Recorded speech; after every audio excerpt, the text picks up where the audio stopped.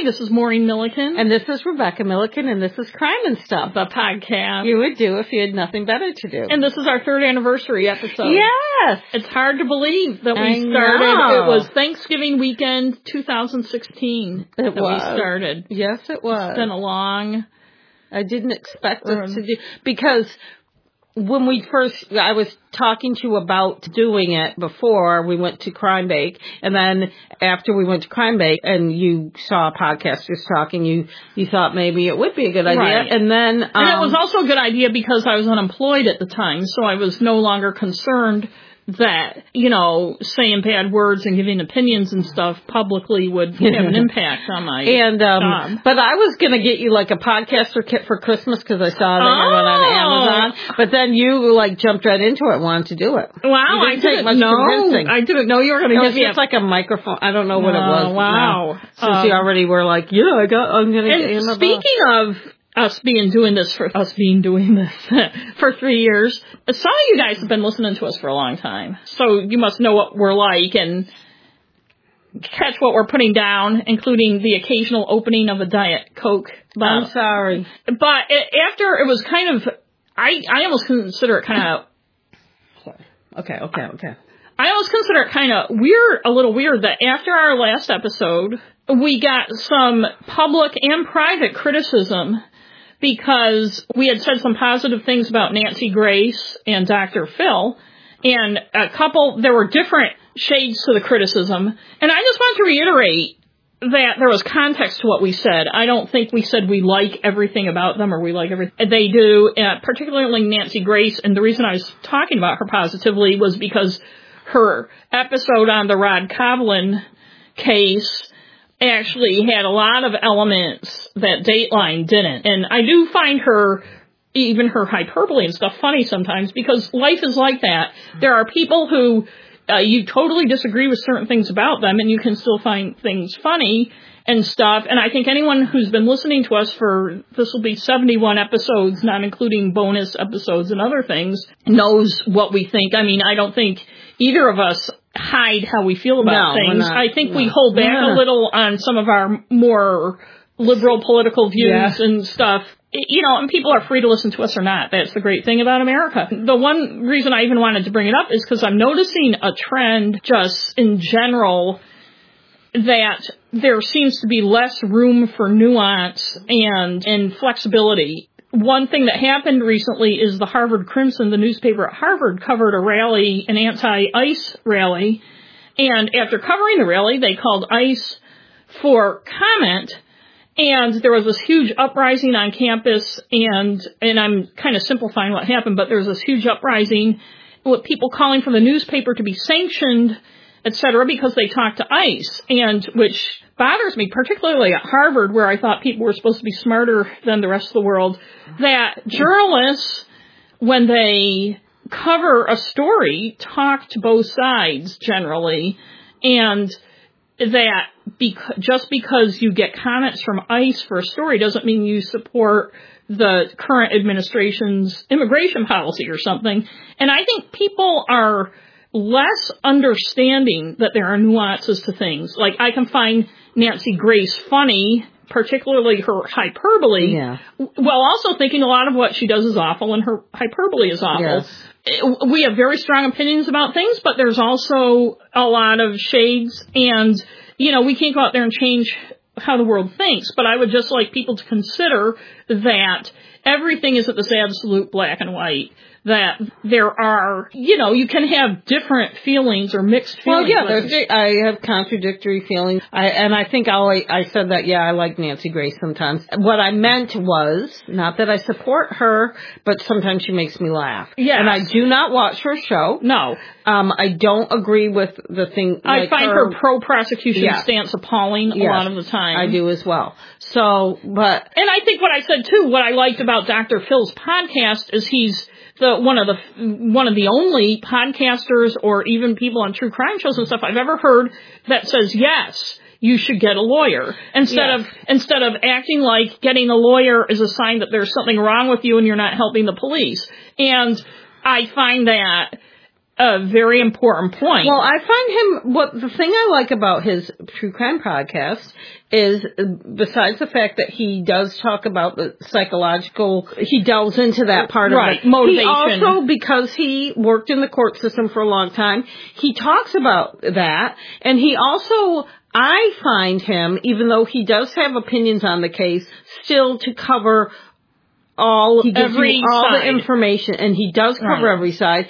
And I know some people don't like him simply because they don't like the way he talks or his voice. And I can understand use of cliches and little people sayings. Who have issues with voices probably don't listen to us. Be listening to us. And the other thing is, I like his cliches. I think we even mentioned that we felt he was exploitive. Like when I stopped watching, that's why I don't watch his show. Like the whole Dr. Phil family thing and stuff. I mean, I don't think he's perfect. I don't think his show is perfect. But I, again, was talking about an aspect of a podcast of his that I enjoy, that I thought was valuable. And so I just feel like if you don't get the contradictions in what I like and don't like, that whatever. And if that's going to keep you from listening, I can't do anything about it, because I am who I am. I'm 54 years old, and wow. That's me. Yeah. And you also, either love it or not. Also, anyone who feels like we've been hiding certain, like, right-wing views or weird. I mean, you can't listen to us. And I think one thing you can say about us is we are genuine and we're out there. And we did say to each other when we started this show that we are going to do and say exactly what we want. Mm-hmm. Anything goes. Yeah. I know we had criticism before.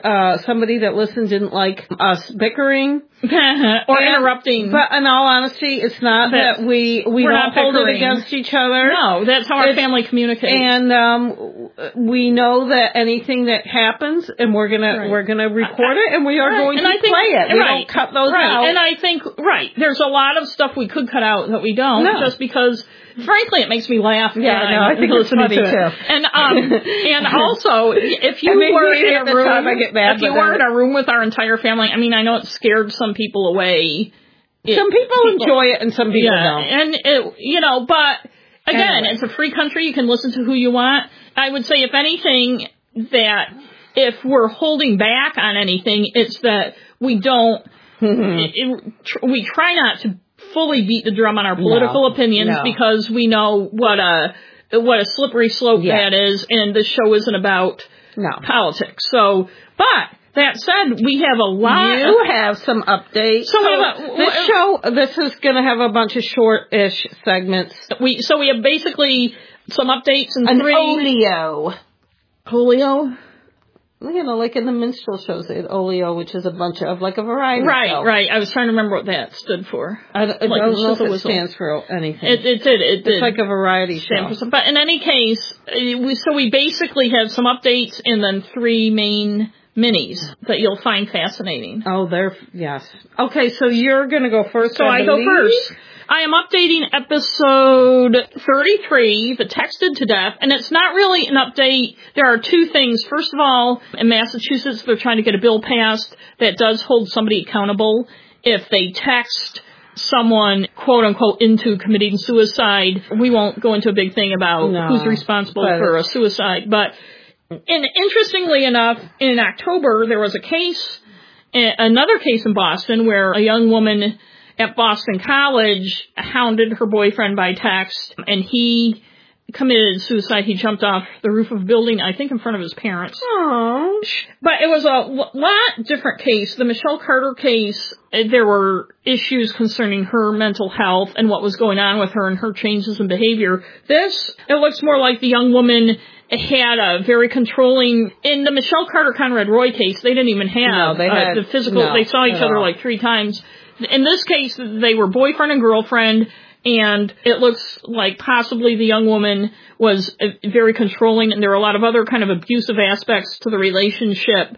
Maybe I'll do an episode about it sometime. And although we're going by the reporting, and remember, we went by the... Right. Anyways, just go on. So I just want to bring up that there was another case. People are comparing it, but it is a different case. And we'll update that in the future as it goes along. And what you didn't say their names? I didn't because... Oh, you're waiting? Okay. Well, the reason I didn't say their names is because it hasn't been It's not in court yet or anything, and I didn't Fair want to. enough. I just wanted to bring it up and not get into a long thing. And, when people say fair enough, you know what I always think? That they're saying, that they're saying, going to allow you to say your stupid opinion. That I don't really agree with you, but I'm just letting you say. Sometimes I think people are conceding that, yes, you're making a good point. I know. It's just never a phrase I use. I used to work with somebody who said it all the time, and it drove me nuts. But I will say about that case, what I was just saying, that we did end up having a different opinion about Michelle Carter after we learned more about it. We did. So, we saw that documentary. So you have another one. Yes. What episode was the Gardner? 42. So episode 42, the Gardner Museum heist. And this is not a big, exciting, they solved it. But a man named David Turner, who was believed to have possibly been involved and who went to prison on other charges, was freed from jail last week. In 1999, he and some accomplices tried to rob an armored car depot, and they were arrested in an FBI sting. But the FBI thought he knew something about the Gardner heist, the Gardner Museum heist, and if you don't know what that is, just Google Listen to episode 42. Or listen to episode 42, yeah, that's right. Don't tell them to Google it. I know. And, in fact, they manipulated his conviction on this other charge to try to get him to talk, but he never did, and it's unclear what he knows or did know about the Gardner Museum heist, but he's out, so they've probably got a GPS on his car. I'm sure they're following him because he's going to go get those paintings out of whatever, shed they're buried in and, put them on eBay or something. My update, episode 54, I did a Maine mini on Frankie the dog, if you remember. So sad. So Frankie was, 2 men in Winter Harbor, Maine, were accused of torturing and using him for target practice. Now, I didn't know, this came out in court. I don't think we knew that. We knew that Frankie the dog had been kidnapped and shot. He was the dog of a lobsterman, and these 2 men worked for him. I think just one of the guys was a fucking asshole, and the other one went along with him. Yeah. The drunken jerk. The old psychopath with a compliant friend scenario. So that was episode, if you want to hear more about what exactly happened, that was episode 54, Albert Flick episode. It's at the beginning of that. So Nathan Burke and Justin Shipman were indicted on charges of burglary, theft, aggravated criminal mischief, and aggravated cruelty to animals last fall. So Justin Shipman has just been found guilty. He hasn't been sentenced yet. He turned himself into the police on September 4th of 2018. And he was being held without bail. And part of that is because he had prior... dirtbag. He's a dirtbag. When I first wrote my story, all they knew that the dog had been shot, but apparently the dog was tortured and used as target practice. So that makes the guy even more of a fucking piece of shit. And I don't know when Nathan Burke is going up for trial, but we'll keep an eye on that. He'll probably I have to put that in Google Alerts. Yeah. And I also have an update on episode 64, which is the Bonnie Bakley killing, shooting, the mystery. That was one of my favorites. The mystery of her death. People magazine, about a month ago in October, had an article about their daughter. Her name is Rose Lenore. And this is a short thing, so I'm just going to read and how old is she now? She is 19, and we'll find out when I read it. Okay. This is just a little short article written by Christine Pulisic, so I'm just going to read it because it's easier than... I just didn't want to try to summarize it because it's pretty short. So after a lifetime of silence, Robert Blake's daughter is speaking out. Rose Lenore was just 11 months old when her mother, Bonnie Lee Bakley, was fatally shot outside Vitello's restaurant in Studio City, California on May 4, 2001. She was just a year older when her Emmy-winning actor father, Robert Blake, was charged with Bakley's murder. He was later acquitted but found civilly liable. It was kind of a traumatic childhood at that point, Lenore says. I would think. Raised by her half-sister Delina and her husband in Sherman Oaks, Lenore lived a private life away from the spotlight and from Blake, who she'd last seen when she was 5. And I have no idea. She doesn't say why she hasn't seen him. Yeah. It's kind of weird. Now, as she embarks on an acting career, Lenore says she wants to finally take control of the narrative surrounding her life. It's hard when everyone talks about you and you're not talking about yourself, she tells people in this week's issue. I am now. Oh, she's a cute little girl. Lenore, who says she has suffered from anxiety and depression over the years, was the subject of unwanted media fascination after her mother's murder. She recalls an incident in her teens when, as a cheerleader at a high school football game, she noticed that some guy in the stand was taking pictures of me, she says. I had a feeling it was paparazzi, but I just kept going. The show must go on. And I have seen those pictures because when I was doing the research, I saw them. A few weeks later, those photos appeared on the pages of a tabloid magazine. It was a positive article, she says, but it put distance between me and my classmates. When Lenore turned 18, she decided to reconnect with her past, which included visiting Backley's grave near the Hollywood Hills. I kind of didn't know where she was buried for the longest time, she says. I could have just looked it up, but I didn't. I don't think I was ready. And then when I was 18, I was like, I'm ready. I want to go visit her. Earlier this summer, she met Blake, whom she referred to as Robert rather than Dad. We talked about my childhood, she says. We talked about his life, what he's been doing. I just talked about everything. Lenore, who is now 19 and lives with her boyfriend and 2 cats, says she is happy with her life and her plan to pursue her lifelong dream of acting. You get to let go of everything else, all the nervousness, anxiety, and sadness, and you get to be somebody else, she says. She also wants to set the record straight about her life. People talk about it anyway, she says. It would be nice to have the actual person they're talking about be able to say something. Good for her. Yes, so that was episode 64. She looks like a nice girl. I hate to say this, but she's probably better off with the life she has led than what may have happened. Well, given the people in your 2 episodes concerning that stuff, it's like a lot of those kids of actors did not turn out well. No. Like and she would have had a sociopathic mother, and I don't know what the deal is with Robert. Well, he's just a little messed up. He seemed to love her a lot when she was a baby, but it's weird that they haven't... Well, I seem to remember reading an article in People years ago, and it may have been prior to everything being on the internet and stuff, about, the tragedy of him not seeing his kid. And it would have explained why not, but, maybe but, a lot of times people, he is, obviously, if you listen to my episode, and if you ever see him being interviewed, he is a severely depressed person. Yeah. He's had a very hard life, and maybe sometimes people feel like, this person is better off without me in their life. Yeah. Right. And maybe that's what he felt. Maybe. Yeah, so you have a Maine mini. Unless you want me to do... No, why don't I do mine and then you can do yours, since it was your turn. So yes, okay. We need to play the Maine mini theme. The 16 counties in our state are Cumberland and Franklin, Scottsbluff and Somerset, Richmond and Muscogin, Sagahawken, Kennebec, Lincoln, Oxford, Hancock, Waldo, Washington, and York, Oxford, and Penobscot. The 16 counties in our state are... And, as always, that came from Maine.gov. Yes. And I know people who don't live in Maine probably are like, that fucking song again, but people who do live in Maine are singing along. Right, and I don't play the whole thing. If you grew up in Maine, you'd probably sing along. I don't play the whole thing because it's just repeating the same thing over. So anyway. Which kids like, but... Yeah. Should I just get going? Get going. Okay. On October 23rd, Maine released its 2018 crime statistics, and for the 9th straight year, crime in the state has declined. There was only one crime that increased from the previous year, homicide. Ooh, what was it? Yeah, homicide. Oh. Yeah. In 2018, there were 23 homicides in Maine, and Maine has a population of 1.3 million people, and that was up from 21 in 2017. 9 of the homicides in the state in 2018 were domestic violence. Oh, gee, what a surprise. Yeah.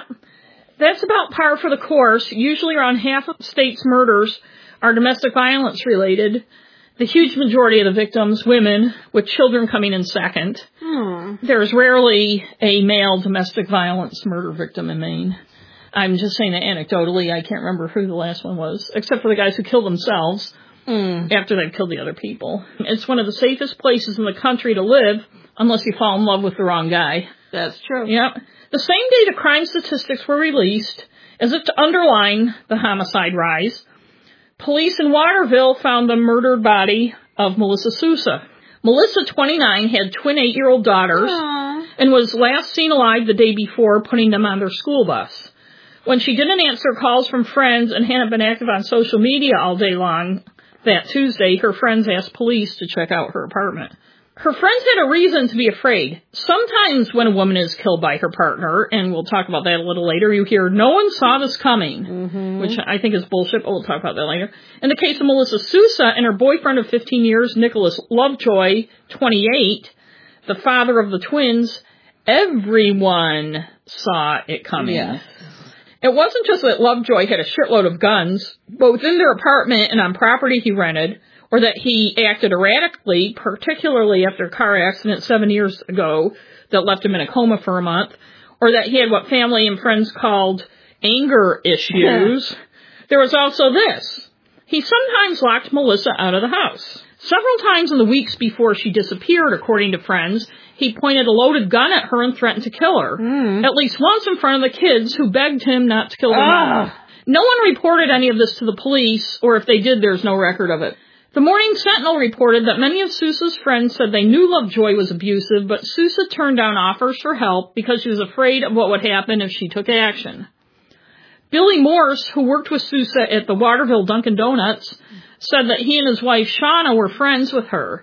Once, when she was visiting them a couple years ago, quote, she was black and blue and you could see knuckle marks and you knew it was Nick, Morse said. She said it was the dog, but I said, I know what's happening. I was going to beat him up. And she told me, don't do it. It was my fault. Well, another friend told the Sentinel that Melissa wanted to stay together with him for the sake of the kids. You know, I think the answer to that is obvious. But recently, Melissa had had enough. She was moving out. The Saturday before she was killed, she asked a friend to come over because she told Lovejoy she was moving out and he was, quote, freaking out. The friend, Tasha Algren, who'd become friends with Melissa when they worked together at Dunkin' Donuts years before, I don't think Algren worked there anymore, but they both worked there together, told the Morning Sentinel that Sousa had been unhappy in the relationship for a while and even had had a brief affair, though that was over at this point. Melissa and Lovejoy had agreed to separate and share custody of the girls, but Lovejoy couldn't handle it. He'd said things to Algren like he was going to go to jail and Melissa was going to be dead. Still, Algren said, I do not think he would do anything like this. I'm so close to Nick and Mel. We're like my brother and sister. I love them both. That Saturday, when Melissa asked Algren to come over because Lovejoy was, quote, acting very weird, Algren found him stalking around the living room with a loaded gun. Algren talked him into unloading the gun, which he did, and then he went to bed, and she and Melissa stayed up and talked before Sousa left around 2 a.m. to go to work at Dunkin's.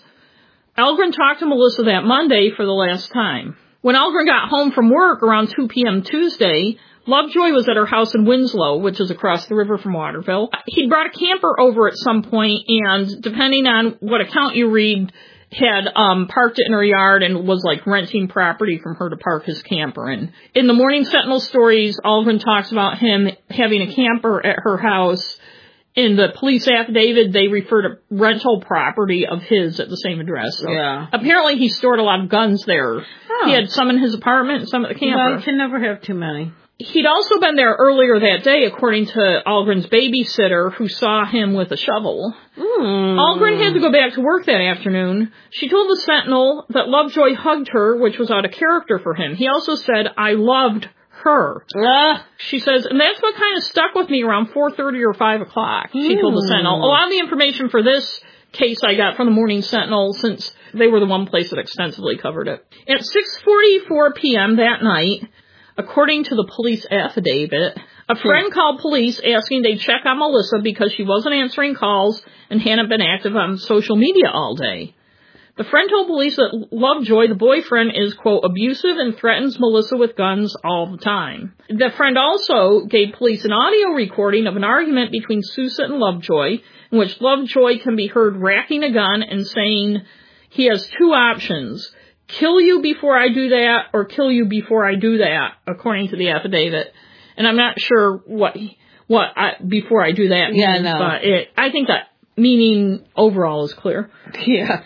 At 8 p.m., two more of Melissa's friends went to the police station to report her missing and to report that they had concerns about it. When police talked to Lovejoy at the apartment after that, he said he didn't know where Melissa was, that she'd taken off on foot around 9 a.m. and they'd been arguing the last few months and she wanted to leave him because she had a boyfriend. Police in the affidavit said Lovejoy refused to show them his phone or video footage from surveillance cameras that he claimed showed her leaving that morning, and told police he had been, quote, out looking for Melissa all day. He also asked police if it would be a good idea for him to go look for Melissa and leave the kids at home, and the police told him not to do that, but to stay at home with the kids. Duh.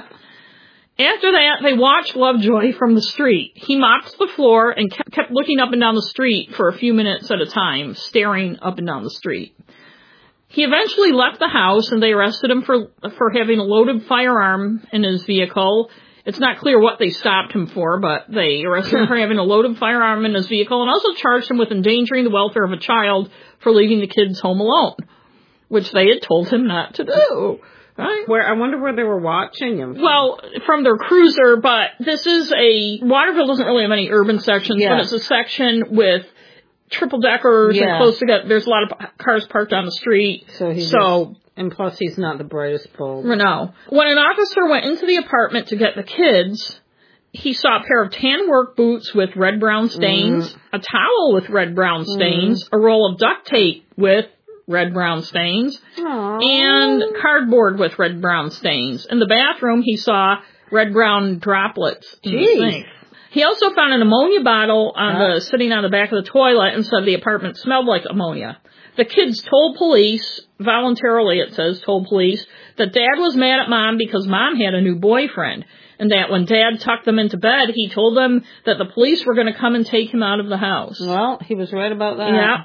A Maine State Police detective also reported seeing red-brown stains on Lovejoy's socks and pants after he was arrested that night. I guess I should have put that with the rest of the red-brown stain listing. On Wednesday, the day after this all happened, police got a warrant to search the apartment, which is at 32 Gold Street in Waterville, the south end, and found Melissa's body in the basement around 4 p.m., and they charged Lovejoy with murder. I think they may have charged him with murder on Thursday after the medical examiner determined it was murder.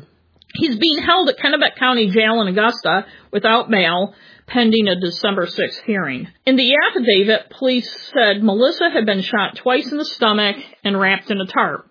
Aww.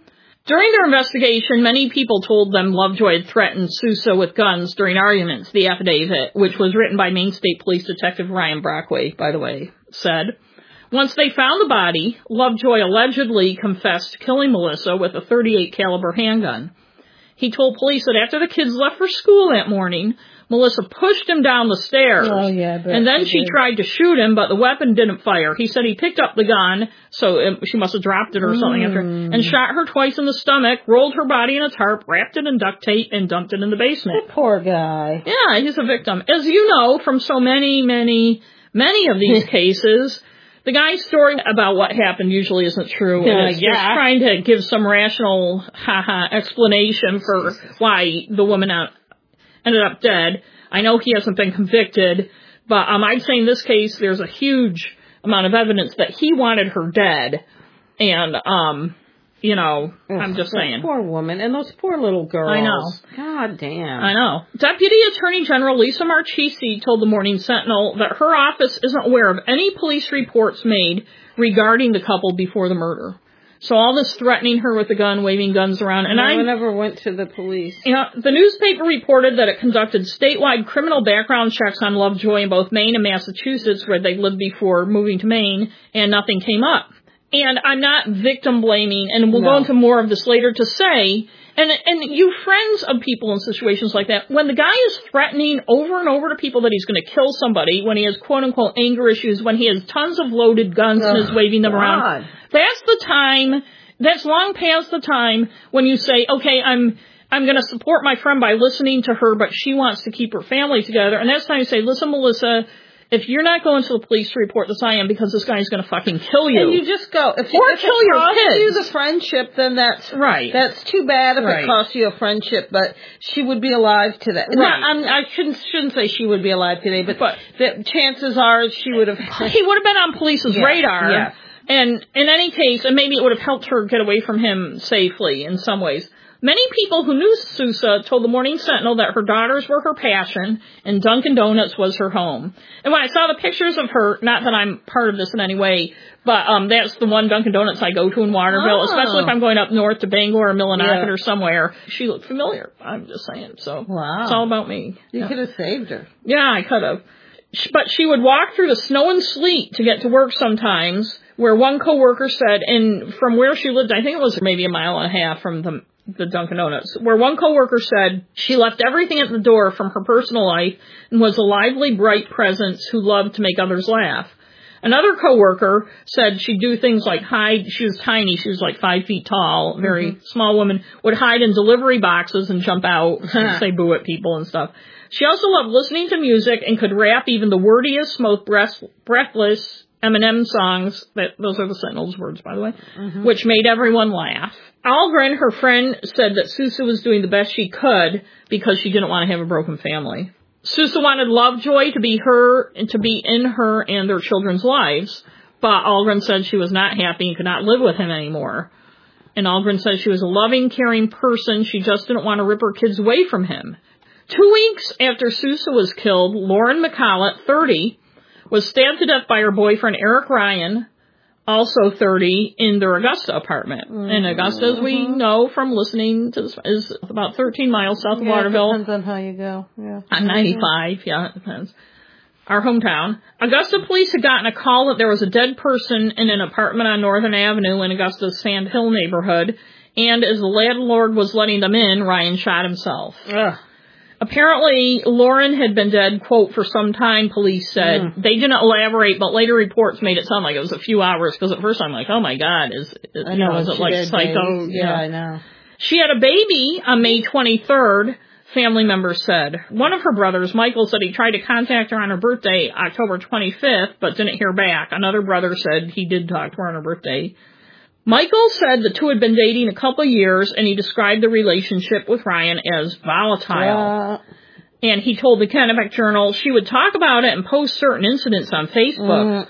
We weren't certain what to believe because there are two sides to every story. Isn't he her brother? And can I just interject here, too, that when someone is being abused, there's really just one side to the story. Because it doesn't matter what's going on. If somebody is being abused, that's the side to the story. That's right. You know? Another brother, John, told WMTW-TV that the family had no indication that Lauren was in danger, and they were shocked by the murder-suicide. He said he saw them in October, and they were laughing and joking around. Everything was fine, he said. And a week later, it was her birthday, and I said happy birthday to her, and she didn't say anything like she was scared or anything, and then this all happened. There's a pattern through this, not to be all man-bashy, that the women in the reports of all the murders I'm talking about seem much more in tune to the nuances of domestic violence than the men do. Lauren had a congenital illness, Poland syndrome, and her right arm was shorter than her left and had only 2 fingers. Quote, she was probably one of the most resilient, strongest people I knew with everything she had gone through, whether it was her medical history and upbringing, her brother Michael said. It was very hard on her growing up and in school, he said, but that didn't slow her down. She played sports, including basketball, which was her favorite. She liked writing lyrics and poems and mini novels and stuff like that, Michael said. He told this to the Kennebec Journal. She was really gifted with all that. If she wrote about something that reminded her of someone, she would send it to that person. Aww. Both Melissa Sousa and Lauren McCulloch's deaths were sad, but the sadder thing is they're not really out of the ordinary in Maine or anywhere else. Because we have so few murders in Maine, they stand out, but they don't even stand out here that much. They're written about, and not to be a cliche, but then they're a little forgotten about. I don't have a number on how many murders there have been in Maine in 2019 this year, but aside from other non-domestic murders, we've also had, and this is just what I've found online, I don't know if this is a roundup of all. In July, Christopher Dennis, 45, shot his wife Crystal, also 45, with a shotgun and then shot himself in their North Waterboro home. In May, in the town of Lebanon, Allison Parker, 30, was shot to death by her former boyfriend, Thomas Doyen, 27, who then shot himself. That one included a standoff in which area homes were evacuated because they weren't sure if Doyen was still alive or not. And Becky, you reported on that one in episode 67. That's the one where Allison had moved out a few weeks before, but went to the home on that Saturday with a friend and with her parents to get some belongings. And her parents and the friend were downstairs, and she was upstairs getting her belongings when they heard gunshots upstairs, and they fled and called the police. In March, as you also reported in episode 67, were near each other, Autumn Bryant, 44, was killed by her estranged husband, Kenneth Bryant, 48. She was killed in her brother's home in Gardner, which is just south of Augusta, where she'd been living since they separated the previous November. Kenneth, her husband, also burned down his mother-in-law's home in Sydney before he killed himself. And Sydney is in between Augusta and where I live, so it's all connected. State police say they found a binder full of notes in Kenneth Bryant's truck that they said connected the fire in Sydney to the murder, but they didn't say much more about what was in it. WGME TV reported that even with the notes, police still don't know why he did it. He did it because he's a fucking... Quote, the separation of the two had been amicable up until last week. We don't know what set him off, but something did, and this tragedy is the result, said Steve McCausland, the police spokesman. Mm-hmm. And I guess I shouldn't have to be telling the police this, given how often it happens in Maine, but these guys don't need anything to, quote, set them off. Yeah. Right? In Melissa Sousa's case, where things were a lot, quote, more obvious, the deputy AG Marchese told the Sentinel it's a serious case of domestic violence, and she encouraged victims in abusive relationships to reach out for help. In some ways, it's a little bit discouraging, Marchese said, but we remain hopeful for victims when they find themselves in a bad relationship that they reach out and they get some help from any of the domestic violence resource centers. And I don't want to sound again like I'm victim blaming or even friend blaming or family blaming, but it confounds me that no one reported Lovejoy's behavior to the police. I know. I think we've seen over and over again that people are too optimistic, if you want to call it that, like Melissa's friend, who, despite the obvious issues staring them right in the face, they just can't believe the guy would do it. And I meant to put in Lovejoy's brother, too, saw the problems and said he had anger issues, especially after that car accident. He was messed up, and, you know, we knew he was violent toward Melissa, blah, blah, blah. And it's like, okay. Well, I mean, but they didn't say, but they were still shocked. A gun at somebody. But they were still shocked he didn't. If you were walking on the street and someone pointed a gun at you, you would call the police. Right. You know? Right. Algren, Melissa's friend, said she didn't want to have a broken family and wanted Lovejoy to be in their life, but I don't think people understand how awful the situation is and how much more awful it can get. And this kind of cliche of not having a broken family and wanting the person, do you really want somebody who constantly threatens you with a gun in your 8-year-old child's life? What's that going to do to those poor girls? Terry Martin, Sousa's mother, who lives in Haverhill, Mass., and who's trying to get custody of the girls, Martin said what happened to Melissa, she hopes will help others facing domestic violence realize that they can't be afraid and have got to speak up and seek help. You can't be trapped in that, Martin said. You must take immediate action. She told that to the Morning Sentinel. Ashley Walker, a friend of Sousa's and co-worker from Dunkin' Donuts, told the Sentinel, we need to start doing something about it. We need to start educating young children about the signs of domestic violence. Walker said she had been a victim of domestic violence and has taken classes on recognizing red flags. She told the Sentinel, it's time for people and women to start coming together, and unfortunately we live in a world where we're supposed to mind our own business. We're supposed to turn a blind eye when people are fighting. We're supposed to close our ears and forget that the neighbors are screaming at each other all night without reporting it, and that needs to come to a stop. She also said law enforcement has to take calls about people fighting seriously and dig deep to understand the underlying issues of conflict. So good for her. And there are two big issues when you look at these two cases and the other ones. People seeing the huge honking red flags, like in Melissa Sousa's case, but no one taking action. Not just Melissa, but again, all these people who knew this was going on. And I'd say, again, if the guy with anger issues is threatening to kill the person and waving loaded guns around, it's time to stop pussyfooting around it and being diplomatic. I mean, how many signs do you need? I mean, that's a pretty glaring sign. And to start letting the cops know. And then there are the ones where the red flags are more subtle, but people are just clueless about it. And no, when it comes to abusive, controlling behavior, there are not two sides to every story. And if someone is being abused, they need to be supported and helped out of the situation. And Waterville 8 years ago was the epicenter of, in 10 days, a woman who lived actually north of there, and her 2 kids were killed by their dad, who then killed himself. And then another guy, just a week later, or less than a week later, chased his wife down the street in Winslow and shot her in front of his kids, and he was later shot by the police. And they had a rally in Waterville because the point was at the time, we have to get more men involved, and it's not just this women's issue. They had a rally that only 75 people showed up at, which they thought was great, but I think I pointed out, and maybe it was way back with Ayla Reynolds or one of our episodes a long time ago. It's funny, It was that one. It was episode 7. Right, the men who killed. But they'll have a vigil. Like they had a vigil for Melissa Sousa, and hundreds of people will show up who didn't even know her. But they have a rally trying to make people more aware of domestic violence, and they can't even get 100 people. I know, it's crazy. And let me give the floor to Regina Rooney of the Maine Coalition to End Domestic Violence. And this was quoted in the Kennebec Journal after the Augusta double murder, the one that no one saw coming. And Regina Rooney says, somebody, maybe not that family member, but somebody had some idea that things weren't right. She said most domestic violence murders are committed by an abusive person determined to keep control of their victim. And also I want to point out, not all controlling abuse will you see with black eyes and knuckle marks, and a lot of it is psychological and emotional abuse, constant texting or wanting to know where the person is, or controlling someone's finances. There are a lot of things that aren't physical abuse, and people have to get away from that. But anyway, read The Gift of Fear. Anyway, Regina Rooney says, when we have a pattern that's so apparent, we need to ask questions about those folks who are doing that kind of harm and what is leading them to that place.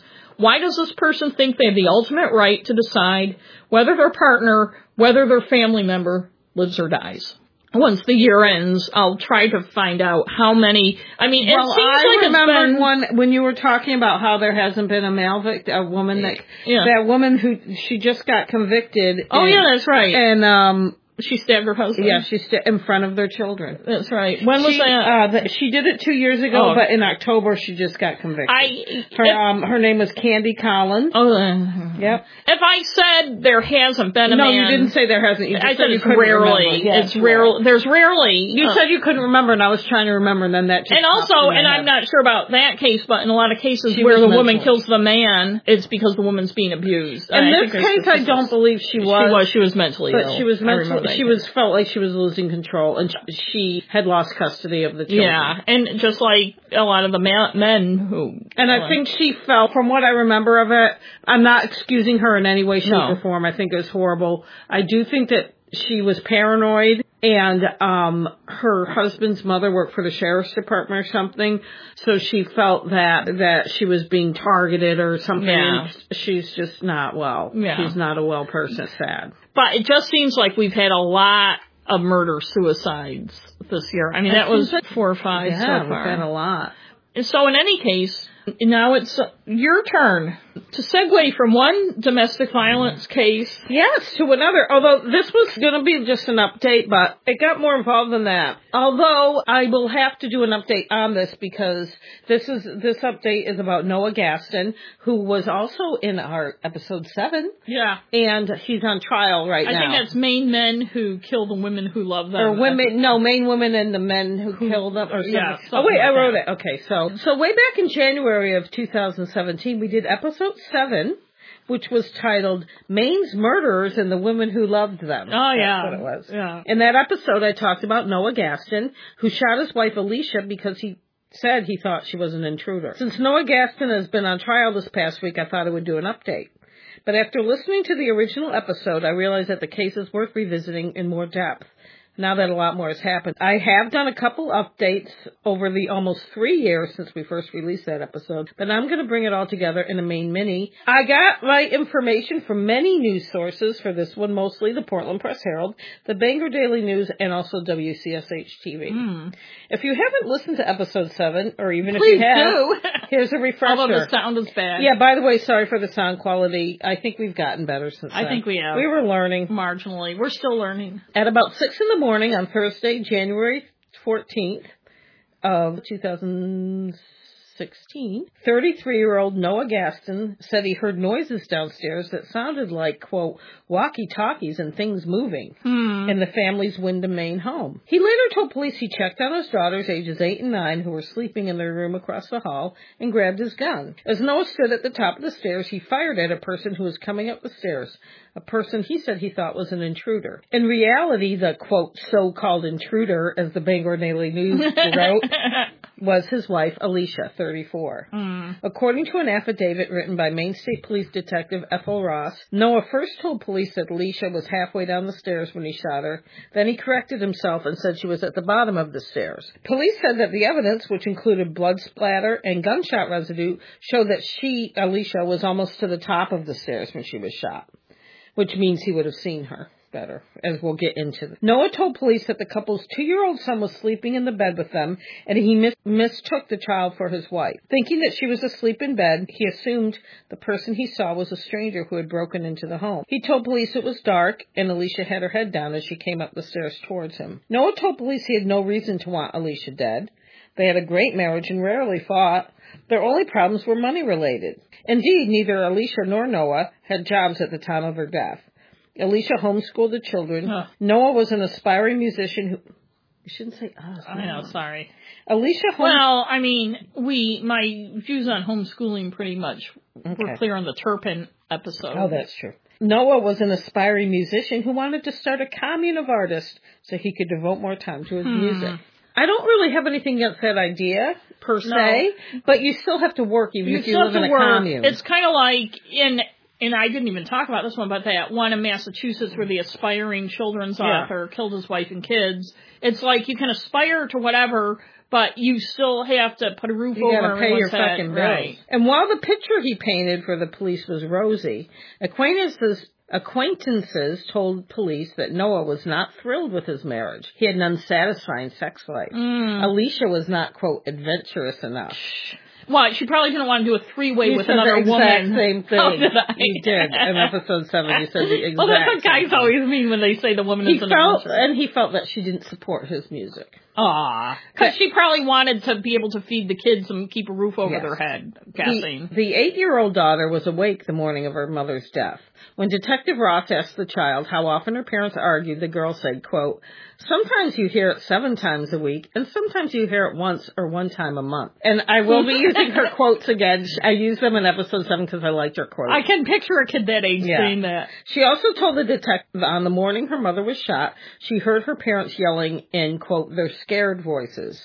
And she heard yelling, the baby gate falling, and, quote, my mom yelled sort of more, my dad yelled louder, and I hear somebody tumble down the stairs, end quote. Ross wrote, during the interview, the 8-year-old told me that when she opened her bedroom door, she saw the gun on the floor in the hallway and described, quote, it was a stinky, like, weird smell in the air, which she went on to describe as a smell of mixed with a little blood and smoke. In the affidavit, friends who picked Noah up at the police station after he met with police on January 14th were interviewed. They told police that Noah was very calm, and he told his friends about a song he had written the day before, a song with lyrics about a bang and children plugging their ears. Noah Gaston was arrested January 22nd, 2016. He was not given bail. We've discussed that people arrested for murder in Maine are rarely given bail. He spent 3 years in jail until his first trial, which started Monday, February 11th, 2019.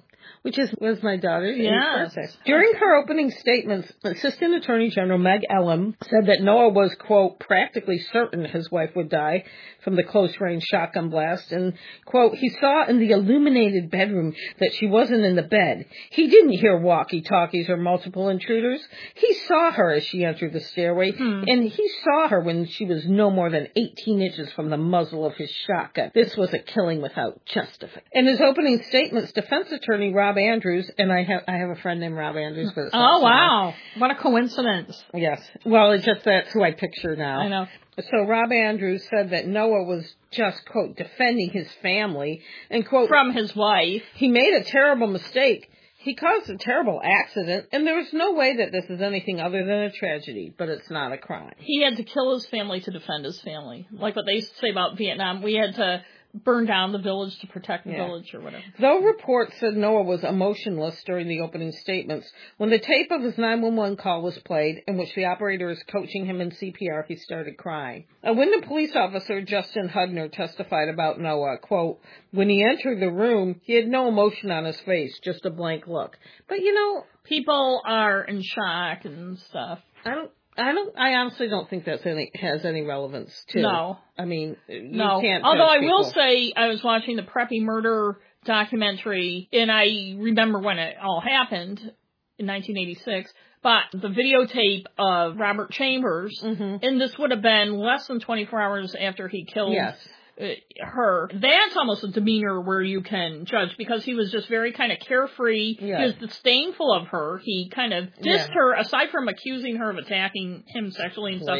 But, I don't give, when they say, oh, he was blank, he showed no emotion, blah, blah, blah. To me, it's like everybody reacts differently. But in something like the Robert Chambers thing, where he's just being this kind of cocky, you'd think he was talking about somebody stealing his drink at the bar or something. That's something where I feel like you can judge someone. Other witnesses testified to Noah's behavior as the paramedics were working on Alicia.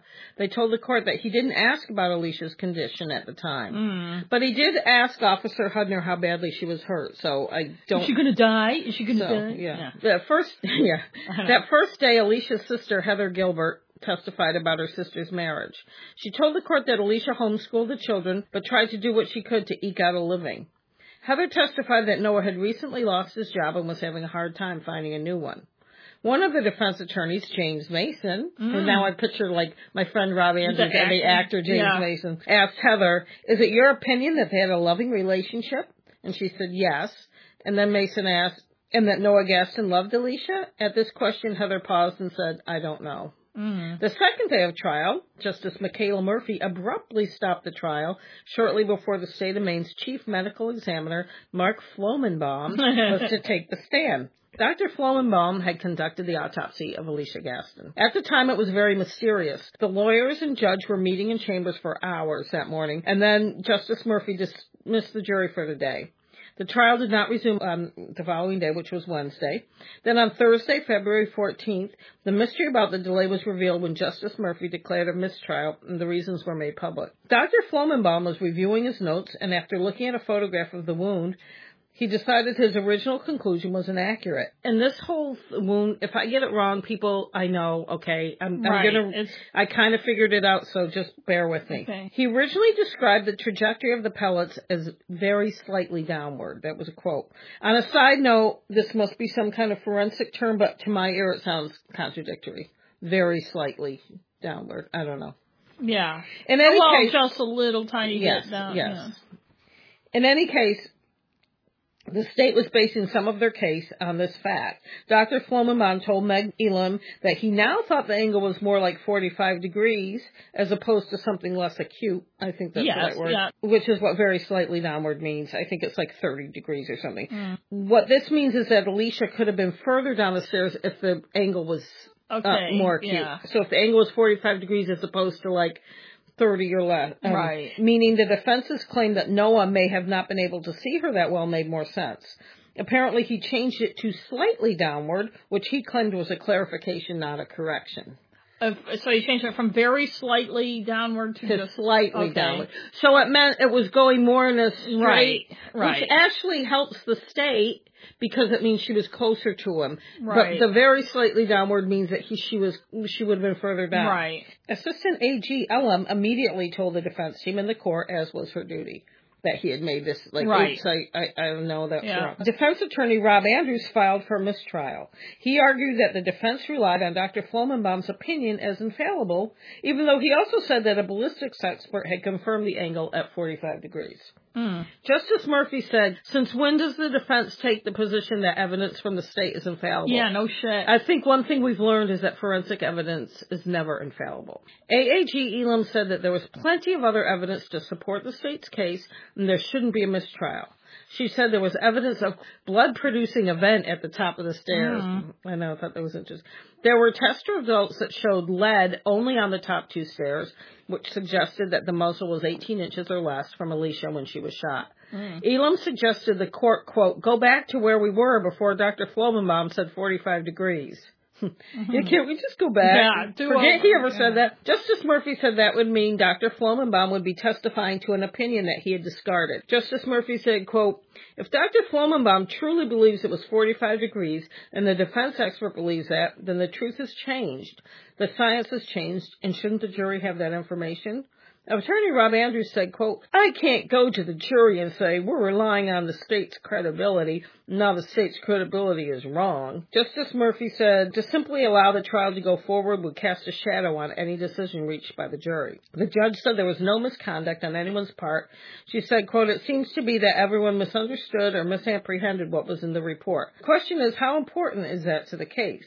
She also said, I'm not pointing fingers at anyone, but to describe what happened as inopportune is sort of the understatement of my last few years of work as a judge.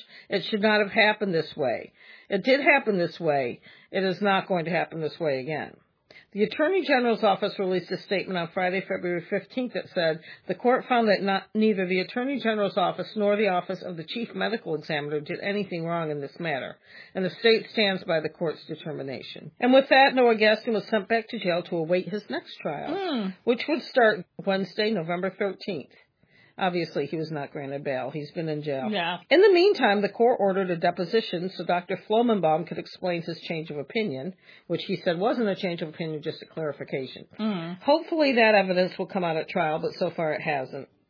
About what he said in the deposition. A legislator, Jeff Evangelos from Friendship, Maine, filed a complaint against Dr. Flomenbaum because of his side business as an expert witness in cases across the country. The Maine Attorney General's office has an ongoing investigation into that. Evangelos told the Portland Press-Herald that he thinks that Flomenbaum's extracurricular work hurts his credibility, which I don't really see why. Yeah. And I'm sure in Maine there isn't a lot of, it's not like it's really busy. Right. So, whatever. Right. We only have a lot of 20 whatever murders a year. And a lot of those, I mean, in crime itself, but a lot of those guys do that, men and women. So. I don't know how it hurts somebody's credibility to be a witness. Just, when people get mad, I think a lot of times they're just jealous. Right. I know that's the case when people get mad about me. But they're just like, why does he get paid by the state? Well, I go around and make extra money. I also think there's this misperception that expert witnesses are kind of prostitutes for whatever side is paying them,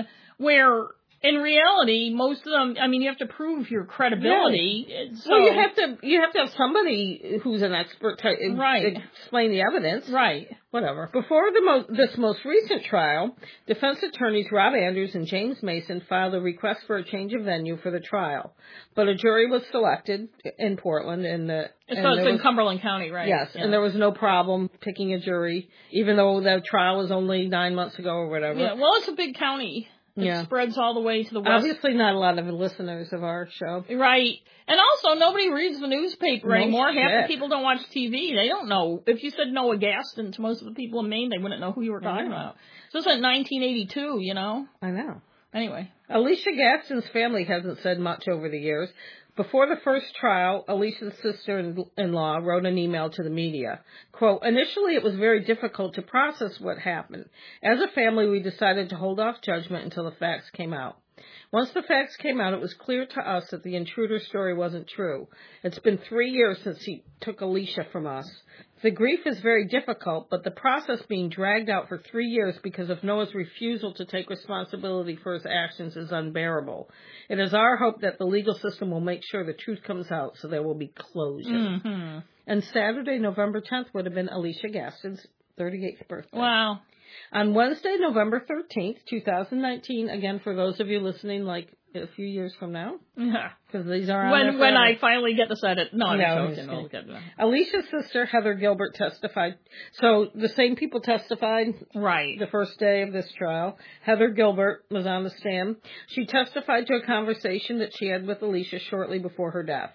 quote, she didn't really say much. It was kind of like, if we believed in divorce, we wouldn't be married right now. And when I read that, I said, if she believed in divorce, she wouldn't be dead right now. Right. And you said, I texted it to you, and you said, I said the same thing. And I just want to say, not to downplay anyone's religious beliefs, but divorce is something you need to believe in. You especially if you have children. Right. That it's this incontrovertible idea. Once you marry somebody, you have to be with that person no matter what.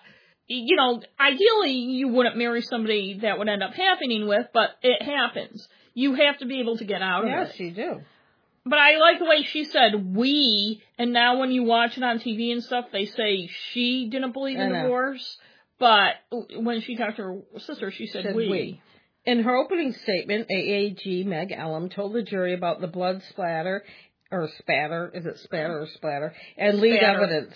Noah's changing story to the police and all the stuff that came out in the first trial. She also told them about the conversation with the two friends who picked him up at the police station, the guys who told about his song. Mm-hmm. He told them the intruder story, his two friends, and then he said, that's what I have to say if I want to see my kids. Mm.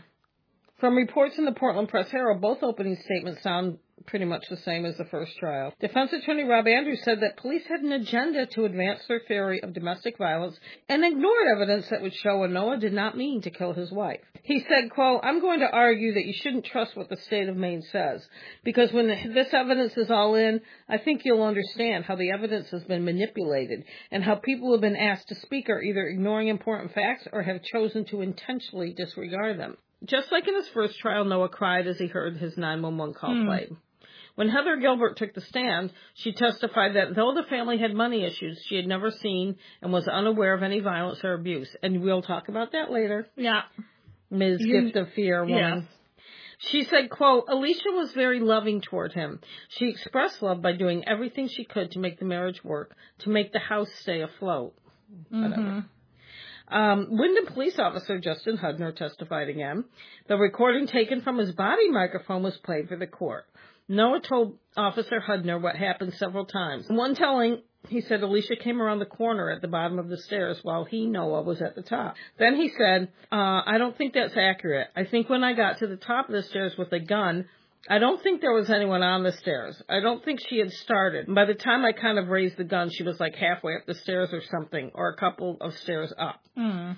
Rob Andrews asked Hudner, is it possible he was inferring things? And Officer Hudner said yes. Meg Ellum asked, is it possible he was also making stuff up? And Officer Hudner said yes, talking about Noah. On the second day of Noah's trial, Dr. Mark Flomenbaum took the stand. Flomenbaum. He said he has always believed the trajectory of the gunshot was at a 30-degree angle. And then I put, really, I am so fucking confused by this whole part of the case right now.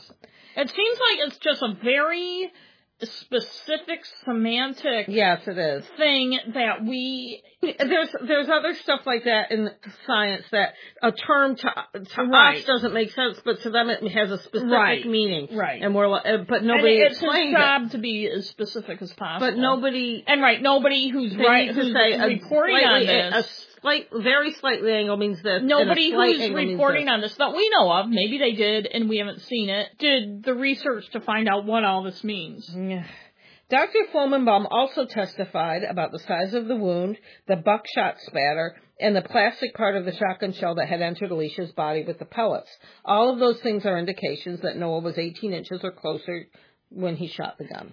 Also, no mention was made in court about him being the reason for the initial mistrial, Dr. Flomenbaum, which I guess makes sense because the fact of the mistrial is probably not relevant and it might influence the jury's decision. It's possible that they were told we can't. That wouldn't surprise me. One of the things Noah told police, according to recordings played at the trial, was that he didn't recognize his wife because he wasn't wearing his glasses. Maine State Police Detective Ethel Ross said that Noah's driver's license did not require him to wear glasses while he drove, suggesting his eyesight was good enough that he could have seen the person coming up the stairs was Alicia. And now, I just want to interject. My driver's license does require I wear glasses.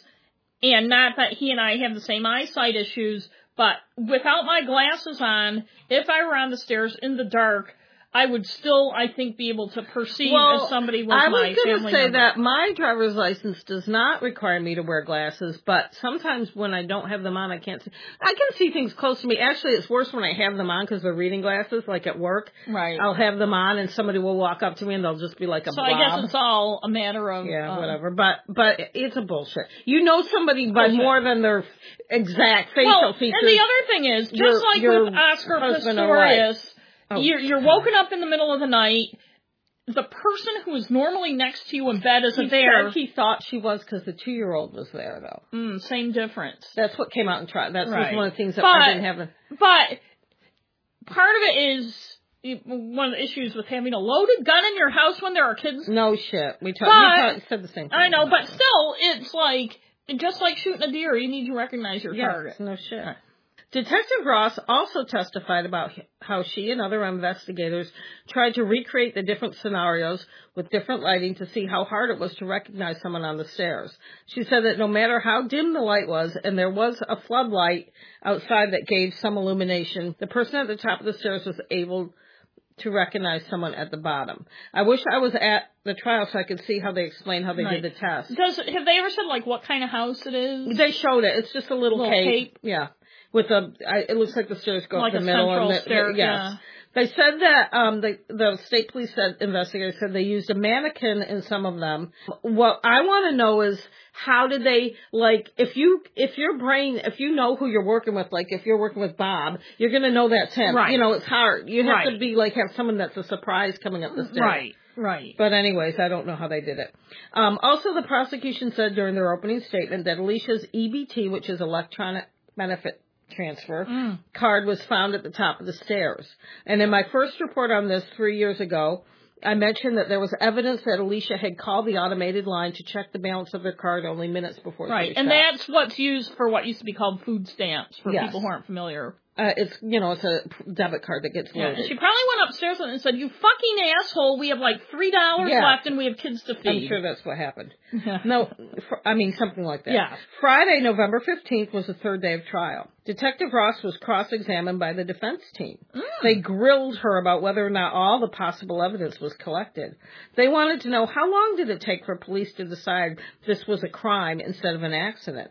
This line of questioning was designed to suggest that police jumped to the conclusion that this was a domestic violence murder rather than a tragic accident. Aren't police, haven't we heard time and time again that that police determine something's a homicide, which could be an accident, but... Okay, yeah, go ahead. Detective Ross said, quote, "Well, we were investigating a shooting, trying to figure out what happened, and during my interview with Noah, I listened to what he said. If you're looking for a specific date, I don't know." Right. Yeah, I mean, they were investigating a shooting. It wasn't somebody, falling in a pond and drowning. Right. Even then, they would investigate that, right. You know? It's like... sometimes if it quacks like a duck, it's a duck. Okay, Dr. Phil. Also entered into evidence was the recording of the 9-year-old daughter's interview with police. She said, quote, "I think my mom screamed like right before the bullet hit her. I don't know. I didn't want to hear much or see much more, so," and then she trailed off. That's so sad. I know. Those two little girls. And at least the 2-year-old doesn't remember. And also you think, too, not only did she have to experience that, and there's no one to blame for this but the father, of course, but now she's in the position of having to testify, and she's probably old enough... No, that was a recording. Well, I mean, not testify, but talk to the cops or something, and she's probably smart enough and old enough to know that she could get her dad in trouble with what she says. That's right. Also testifying was Detective Lawrence Rose of the Maine State Police, who worked with Ethel Ross. He testified about standing in the master bedroom at the same time of morning. A few days they did it in the morning, a few days after the shooting. The floodlight gave enough light in the bedroom so he could see details of the room, which of course were kept exactly the same way. They took, everybody out of the house right after and locked the house. So everything was the same as it was that morning. Detective Rose said Noah had to know his wife was not in the bed. He said, "I could see the bed. I could tell it was unmade. I could tell the way the blankets were messed up. He could even see the pacifier left in the blankets by the baby of the family." Meg Elam said, quote, "So it wasn't too dark for you to see that binky?" And Rose said, "No, it wasn't." The prosecutors are going to bring a model of a staircase to court Monday, which is today. Oh. I could have gone, but this is the only day we have to record. Oh. But I would have gone to court if I... That'd be fun, and I could have too, since I had today off. Oh, well. We could have. Anyway. We should sometime. I will have to give the ending in our next episode if he's found guilty. I think he's facing 25 to life for murder. It's very hard to prove what somebody's perception of something is. As you have said many times, the people who are saying there was no violence in the marriage, they were extremely unhappy. There were a lot of indications that he was not only an unhappy person, but he was kind of a narcissist. They did not have a happy marriage. Oh. He wanted to do his music and have his commune and do all this shit, and his wife was holding him down with her kids and all that. How often is there domestic violence in these things, like this type of crime? I mean, you talked about two that had domestic violence. There are a lot of these guys like Chris.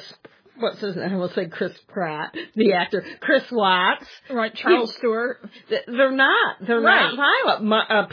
Scott Peterson, they build it up. They keep it inside. Nah. In fact, I recommend, although you keep saying it's out of print. You had to buy a used library copy, Erased by Marilee Strong, because we're recording in my living room, so I happen to have it right here, where she goes into this whole thing, and basically...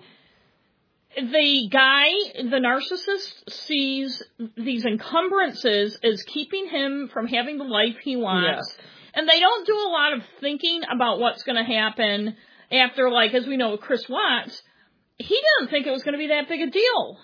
He thought people would just believe him that his wife took off with theirs and stuff.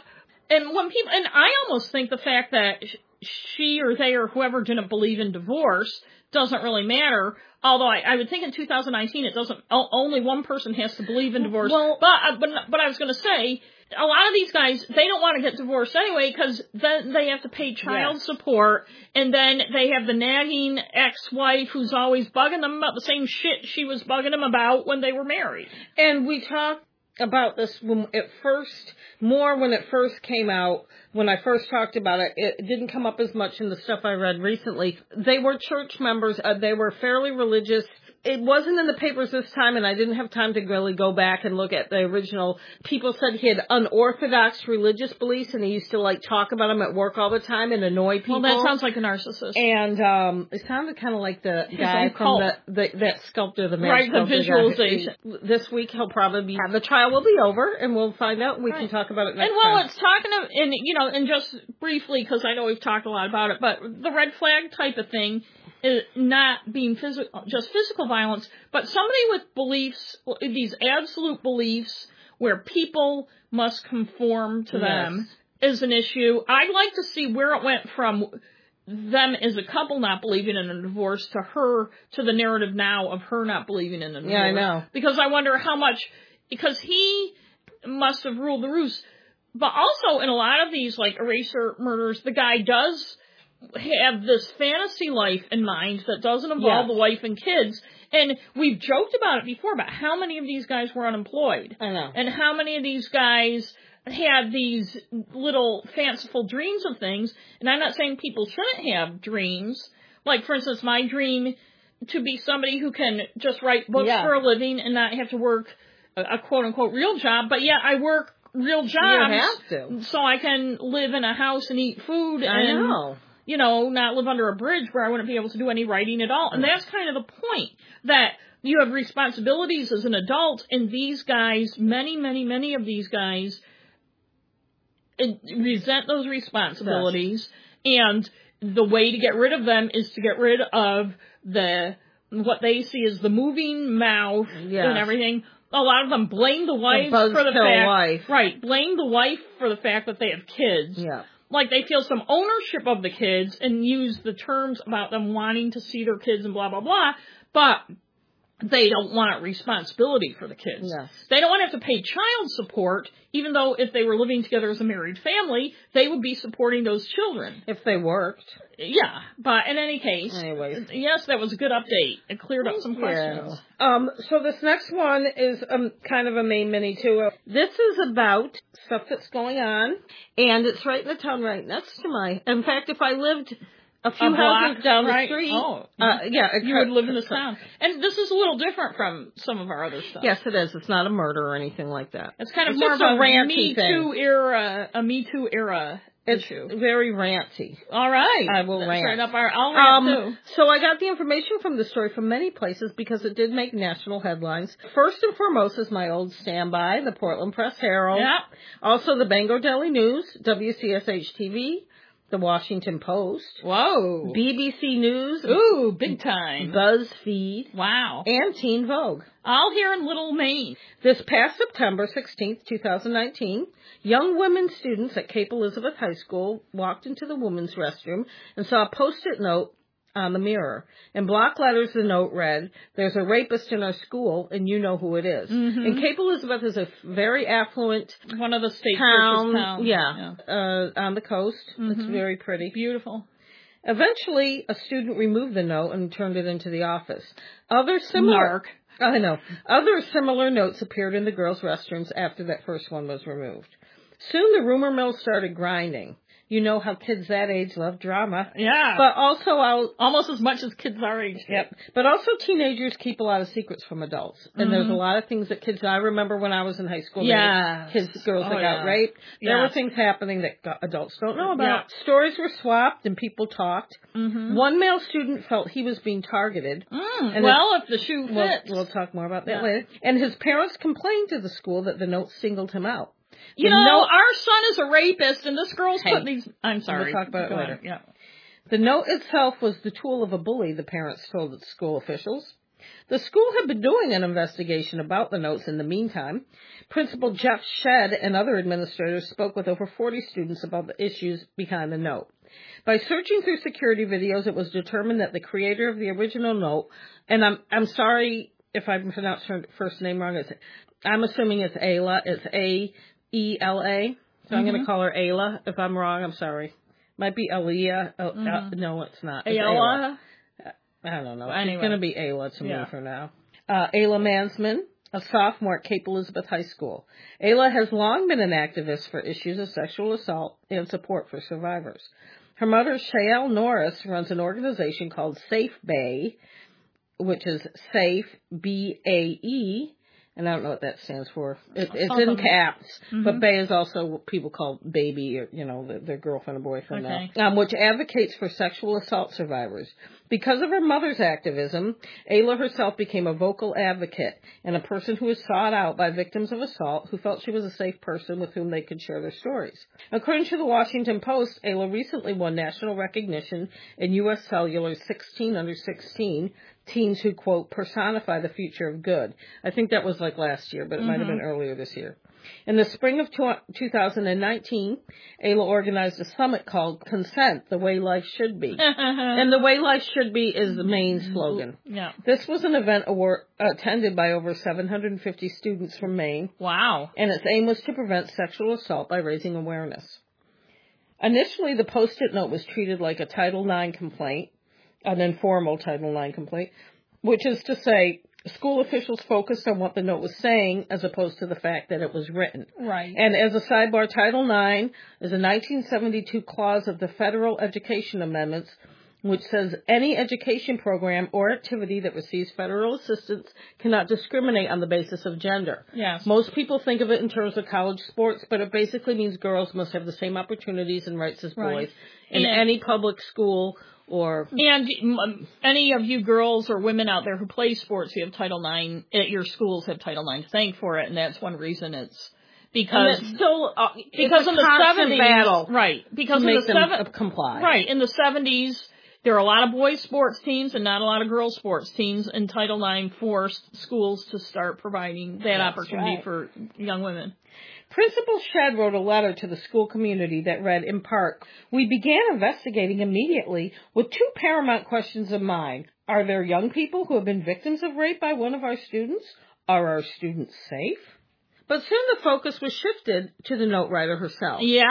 Ayla Mansman. Principal Shedd wrote that the posting of the note caused, quote, the tides of polarization and brought out, quote, tribalism. And I want to say something, just like any other, I don't want to diss Cape Elizabeth, but It is, as we said, very affluent, but just like any other, especially a public school in an affluent area, there are different strata, and there probably is tribalism going on. I'm sure. And it's not between ethnic groups because Maine is very white, because as we don't have any. But there are people that don't have money in Cape Elizabeth, and there are people that have a lot of money. Even in our high school in Augusta, there were the rich kids, there were the French Canadian kids. I mean, not that the groups didn't mix, but there were divisions. And all high schools have them anyway. So. And also, issues of gender and sexual issues, there are going to be divisions. And we will talk about that. Principal Shedd said the note constituted bullying. He wrote that it was, quote, a pattern of expression directed at a student that made an intimidating educational environment. He said the note was directed at a specific person, and everyone knew who that person was, so it was clearly bullying. In a later letter to students and parents, Shedd wrote that Ayla and other girls who posted notes were, quote, well motivated with good intentions, quote, but they went about it wrong. They should have used the proper channels. But, according to the Press-Herald, the students had tried to discuss sexual assault issues with school officials months before without much success. On June 11, 2019, Ayla and 2 other students addressed the school board about their concerns. One former student, Lily Frame, read a statement written by Grace Roberts, who also had attended Cape Elizabeth High School. Apparently Grace didn't feel she could do it, but she wrote the statement, and her friend read it. Grace described an incident in which a male student threatened to attack the school and made threats about her at the same time. The same male student had sexually assaulted her previously, and she had not reported it. But after his threat, she went to the school administration and told them that he had attacked her. In February of 2018, the boy was suspended from school for his threats. Grace said that the principal told her guns had been confiscated from the boy's home.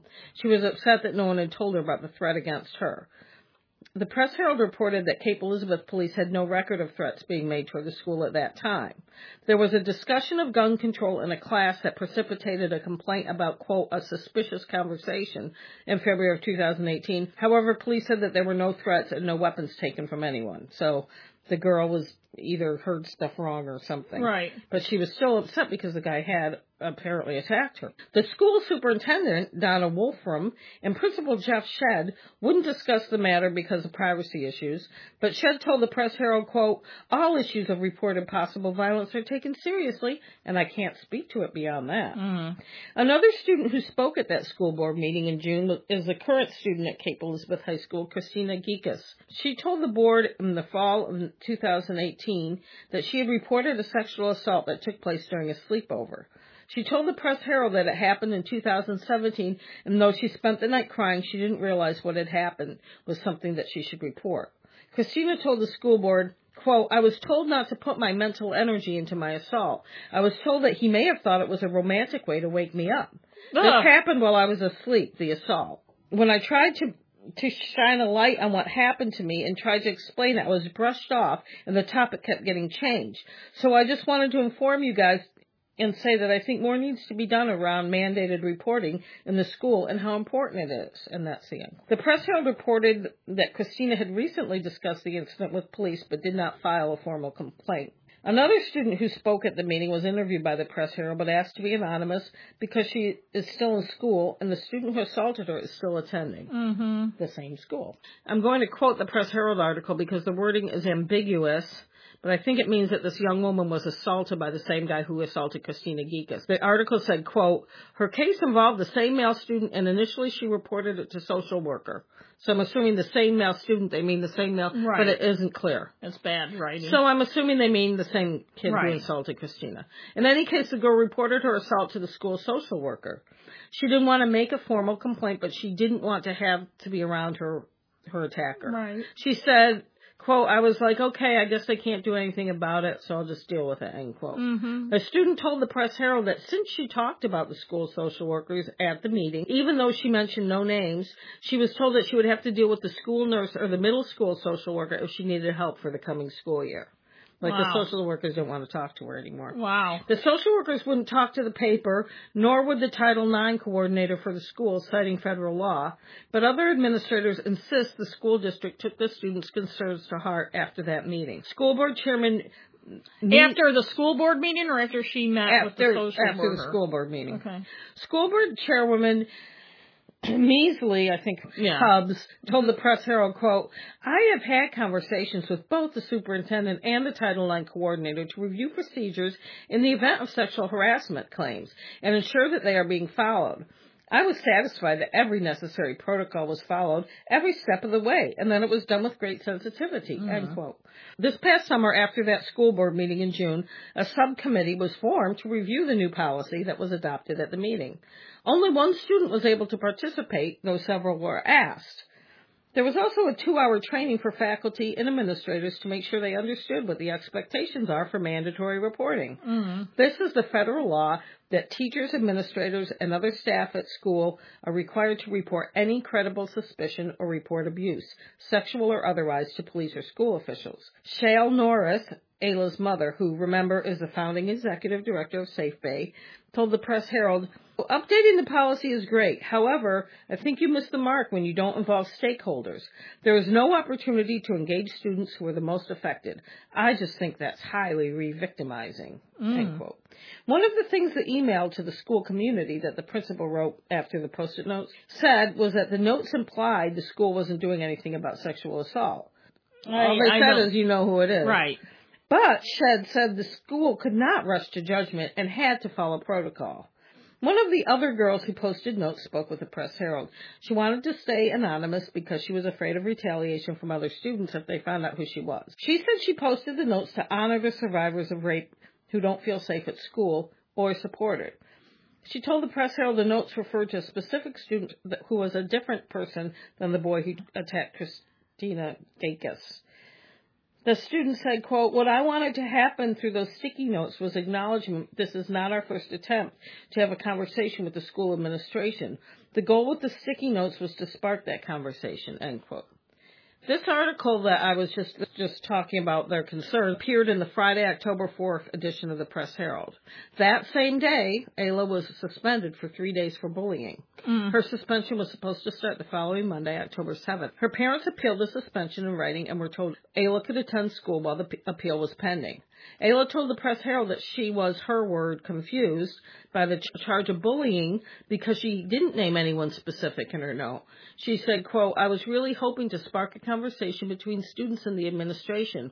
I was told someone made a complaint that I was bullying them, so I thought, why is this person self-identifying as a rapist? The BBC reported that Ayla told Business Insider, I was really surprised that my school took that report and decided to open an investigation into whether or not I'm a bully versus opening an investigation onto whether or not this person who self-identified is a perpetrator, end quote. Shale Norris, her mother, told the Press Herald that Ayla admitted that she left some of the notes in the girls' rooms, but was told by school officials that Ayla would not be punished for writing the note.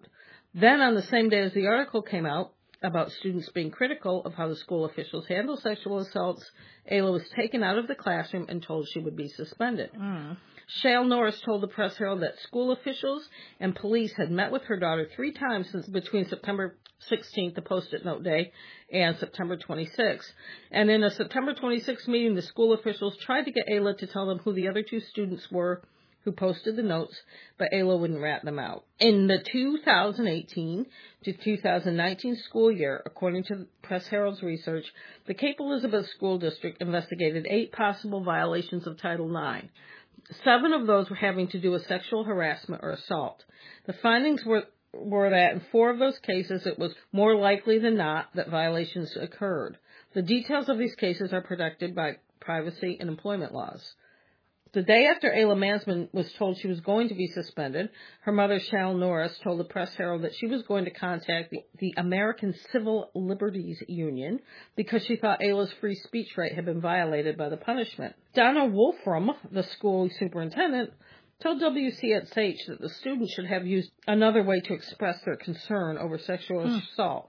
She said the notes, quote, had adverse effect on other students and had the rapists. And had required a lot of time investigating. The school department told News Center, Maine, in a statement, it is important to understand, however, that when a student's speech bullies another student, we are required by law and by the school board to take prompt action, even if that same student has also spoken out on a matter of public concern, end quote. But Shale Norris sees the danger in the precedent her daughter's suspension might set. She said, I think this could prevent any survivors from coming forward. They, school officials, want to tell everyone the school is perfect and safe.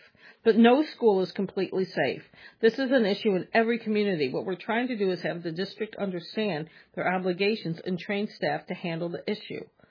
On Monday, October 7th, about 50 students walked out of school to protest Ayla's suspension, as well as the 2 other girls who have not been named. So they did find out who those 2 other girls were and suspended them as well. Shale Norris did call the ACLU, and they responded. The Maine chapter filed a motion with U.S. District Court for the District of Maine asking to delay Ayla's suspension. The ACLU's position is that the court suspension violated Ayla's First Amendment right to free speech, and her suspension is punishment for talking to the media. Allison Baya, executive director for the Maine ACLU, told Teen Vogue in an email, the student is punishing AM, who's Ayla, for attempting to talk about an issue of real concern to herself and other students. More and more young people are leading the way and calling on us all to have badly needed conversations about difficult issues. Instead of trying to silence them, it is our responsibility as adults to give them a safe forum in which to be heard. Unfortunately, Cape Elizabeth administrators took a much different tack. The school's decision to suspend AM will have a chilling effect on other students and make them hesitant to speak up about sexual assault for fear of being punished. When asked why she left the Post-it notes, Ayla told Teen Vogue in an interview, quote, initially the whole idea was for the notes to be a conversation starter. Aaliyah told the magazine about a meeting in June 11th and how later in a private meeting with administrators she was told that the mandated reporting and Title IX policies are confusing, but they were working on clarifying those things with staff. Ayla said, quote, from my standpoint, advocating for these survivors, that wasn't what I wanted to hear. I didn't know what I wanted to hear, but ultimately this is their job. This is what they get paid to do. To say I didn't know, to me, isn't an appropriate response. Mm-hmm. Which she's right. Emma Bond, one of the attorneys representing Ayla, told the Washington Post, people don't speak out about sexual assault because they're worried they will be retaliated against by people in positions of authority. To have disciplinary action taken against someone who the school thinks didn't speak out in just the right way, that sends a message that maybe you should just be quiet about it. Shale said, Shale Norris, in the same article with Washington Post, that her daughter agreed to fight the suspension because the stakes are much higher than just a school suspension. Shale said, I told her, Bunny, this is so much bigger than you and I. They are trying to silence people. In the letter Principal Shedd wrote to Ayla about her suspension, he warns her against any future actions of this sort, unquote, lest she be suspended again or even expelled. Emma Bond told the Washington Post that the phrase of this sort is worrisome because it is so vague, this is her talking, it could be reasonably interpreted to refer to any kind of advocacy. We do not want schools or any government making these vague pronouncements about what is permissible when it comes to speech and what is not. On October 13th, the ACLU filed a lawsuit against Cape Elizabeth High School, saying the school violated Ayla Mansman's First Amendment right to free speech and her protection from retaliation under Title IX. They also filed a motion for a restraining order to prevent Ayla's suspension. The superintendent, Donna Wolfram, had denied the appeal that Ayla's parents had filed, but the school agreed to hold off on the punishment until the judge ruled. And the week prior to the filing, Principal Shedd sent another letter to the school community, telling them the school has received threats, and the student who felt he was the one referred to in the notes had missed 8 days of school because he feared for his safety. His parents said the note incident was bullying. Donna Wolfram stuck to her guns about bullying, saying in a letter to Ayla that in private meetings, Ayla had mentioned the name of a specific student. Wolfram said in the letter that the decision to suspend Ayla had been made before the newspaper article came out. BuzzFeed News quoted court records regarding the boy who Ayla says, quote, self-identified. In their arguments, the administrators said the notes caused an investigation that, quote, stirred up a hornet's nest of gossip and rumor around the school. And here's a quote from that court record. Eventually, a certain male student, identified by parties as Student 1, experienced what could be described as ostracism by his peers. Upset by his experience, Student 1 remained out of school for several days. Student 1's family informed the school that they considered the entire incident to be a matter of bullying, and the school administrators ultimately decided that they agreed with that characterization. In affidavits that were submitted as evidence, Several school administrators mentioned a, quote, incident between student 1, the boy, and a girl, student 2. This incident involved police. Student 2 did not pursue charges against student 1, but she did get a protection order against him that is still active and expires at the end of this current school year. So he's supposedly the victim of bullying. He has a protection order against him because of something he did to a girl. So that's probably why people think he is a... Mm-hmm. Wolfman wrote, in conclusion, I hope that you have learned from this experience that while advocacy of ideas is critical to our democratic society, spreading rumors about particular individuals is destructive and cannot be tolerated. Mm-hmm. I encourage you to continue to advocate for issues you feel passionate about, but do so in an appropriate manner. It's Kafkaesque. Monday, October 21st, were the oral arguments in front of Judge Lance Walker. He focused mainly on 2 issues. 1, if the note named or indicated a specific person, and 2, if there were any time, place, or manner considerations that made restricting free speech legal. The Press Herald article about the hearing reminds us that there was a 1969 Supreme Court ruling, Tinker v. Des Moines, that found students do have free speech rights. The students wore black armbands to protest the Vietnam War. The Supreme Court ruled that student free speech could not be restricted unless it disrupted the education process. Melissa Huey, the lawyer for the school district, argued that the notes weren't free speech because a specific student was targeted. But Emma Bond, the ACLU attorney, said that Ayla had long been speaking out about sexual assault. Emma said, quote, doesn't context matter? Huey also argued that the notes instilled fear at the school and that were basically the same thing as a student leaving a bomb threat in a note at school. Wow. On Thursday, October 24th, U.S. District Judge Lance Walker granted Ayla a temporary restraining order against the school. In his decision, he wrote that she would probably win if the litigation went forward.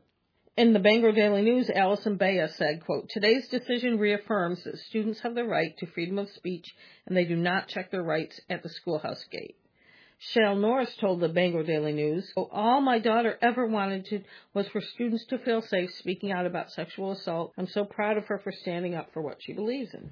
In the ruling, Judge Walker says, contemporary examples abound of betrayal of free speech principles to avoid ideas or speakers with whom we disagree. Madison would recoil. He's referring to James Madison. Individual liberty is both the cause and the result of personal fortitude.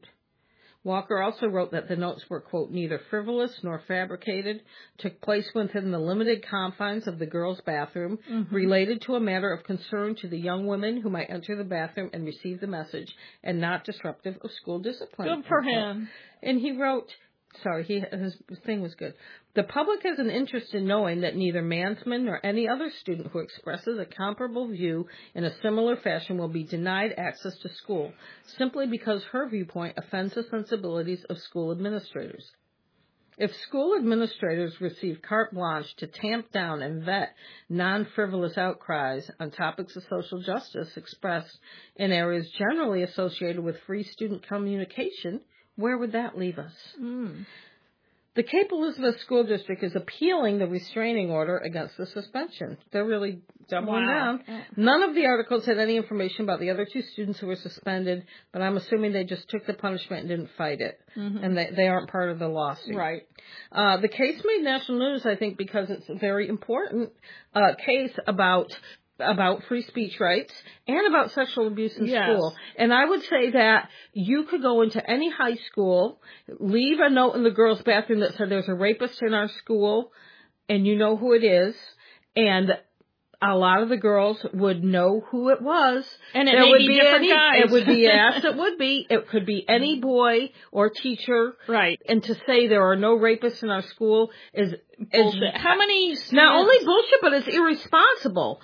There's like 515 students at Cape Elizabeth High School. Yeah. It's a nice school. Yeah. Very nice. And it's a nice town. I would be flabbergasted if you could say I can walk into a group of 500 people and there isn't one person in there who's not a rapist. Right. I mean, that sounds cynical. I'm sorry, but right. And here's my bullet point to get all jargony about it. 1, if I walked into a bathroom and saw that note, I wouldn't necessarily even think it was about a specific person. No. But I would think, boy, she's got it right. Yeah. You know, that I would feel like it was making a bigger point about the school. The fact that they keep saying it's about a specific person is troubling to me. Yes.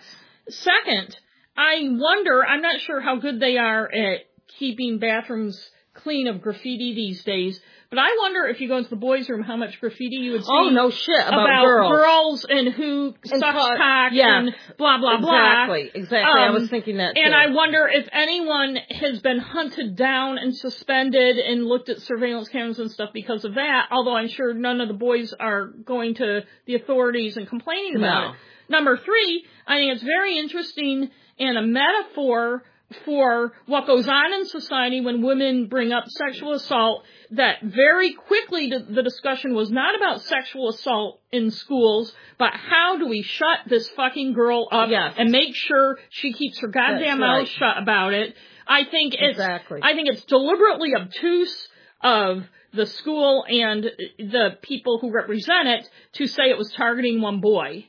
Because if that high school is like any other high school in America, including the one we went to, there are several boys who have reputations for sexual assault. There are people you stay away from. There are teachers you stay away from. And maybe things are better now because there's more awareness than there were. But it really bothers me that a school, especially one as wealthy and supposedly as enlightened as Cape Elizabeth, didn't take the opportunity to talk about sexual assault in the school and how it's handled in a very public way, but instead to publicly and nationally vilify a young woman. Crazy. And I give that girl a lot of credit. She is a smart girl, woman. And the thing that made me think of too is things have definitely changed, because I was thinking about graffiti in our school bathrooms.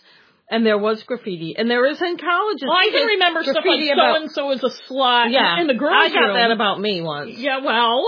I wasn't in high school. I'm joking. In high school, maybe not. But I remember it was for years it was there. Somebody had put graffiti on the school, spray painted this boy's name, and it says he sucks green donkey dicks. And it was there forever. Yeah. And why the boy never complained, I don't know. Maybe and why no one ever did anything. It was right there, and it wasn't small. It was Where was it?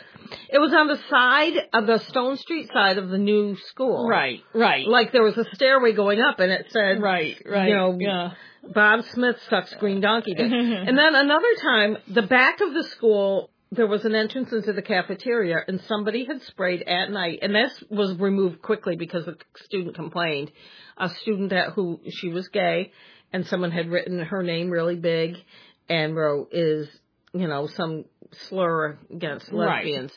And she didn't see it at first, because she came out the door and it was on the wall behind her, and nobody wanted to tell her it was there, and someone did, and she went to the principal and said, "I'm leaving school and of course nowadays that would be like a big but back then it was front page of the Press Herald. And also you wonder, did no administrator or teacher or janitor?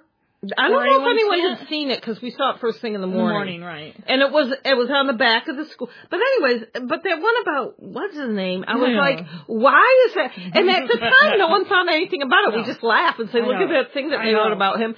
And now it's like, first of all, he was only like 2 years ahead of me, so he was in school at the same time. And I'm like, one of the football players probably wrote it about him, and he was a football player. It was probably his friend or something, and they thought it was funny. But I think it's interesting. I agree with the whole self-identifying as a rapist thing, because for the school to say that this very, very, very general note targets one person is almost the school saying, well, we do have this rapist, so obviously everyone's going to know it's him. You know? It's crazy. And what annoyed me about the news coverage of this is that which was mostly TV at the time. I was probably in one of those phases I was really busy and didn't read my newspaper, but it was days of them reporting the story before it was clear that she didn't name someone in the notes. There was. I know. And I don't think it was ever clear that other people besides her left notes. It wasn't. But I think it's really... They didn't say what the note said for the longest time. But I think the school could have handled it in a totally different way, and it's really shameful that it had to become a free speech issue, and it's not a sexual and it's assault. still a free speech issue because we're fighting it. And I don't know if it's relevant or not that it is an affluent town. I think it but is. I feel like the principal and the administrators are trying to placate all the rich parents. Right, especially, the rich parents who help fund the football team and all that stuff. I do feel, and this is just total speculation because there's really no way of knowing, that if it were one of Maine's poorer communities, it might have played out differently, and it probably would not have ended up on the news. Yeah. Well, I'm trying to think, what would I do if I was running a school and that happened? And I would hope that I would call the person and say, why did you write this note? Right. Is there something going on we need to know about? Like I said initially, I bet you, I could be wrong, maybe they're great about cleaning up the bathrooms. No, I bet you there's graffiti. I bet you there is girls. much worse thing and very specific things on the boys' bathroom walls. I'm sure there are. And like in bathrooms that you have to share, like at public parks and stuff, some of the graffiti that's like scratched into the, I can remember in the 70s and 80s and stuff, there were pictures of people sucking dicks I know. with There's names under them. Lots of penises, names of people, particularly girls, and what they did with boys and girls' phone numbers. And that's what that whole song Jenny is about. Right. And I'm not saying that was good, but what I'm saying is I'm sure there are still similar things going on the walls of bathrooms, possibly on the walls. And talk about rumor spreading. I'm sure there's still the same old, even though we feel like we've come a long way, and it's been, over 35 years since I was in high school, but it's the same old thing. Double standard. Girls are slutty, or people are going to talk about them behind their back, but or in front of them about their sex life.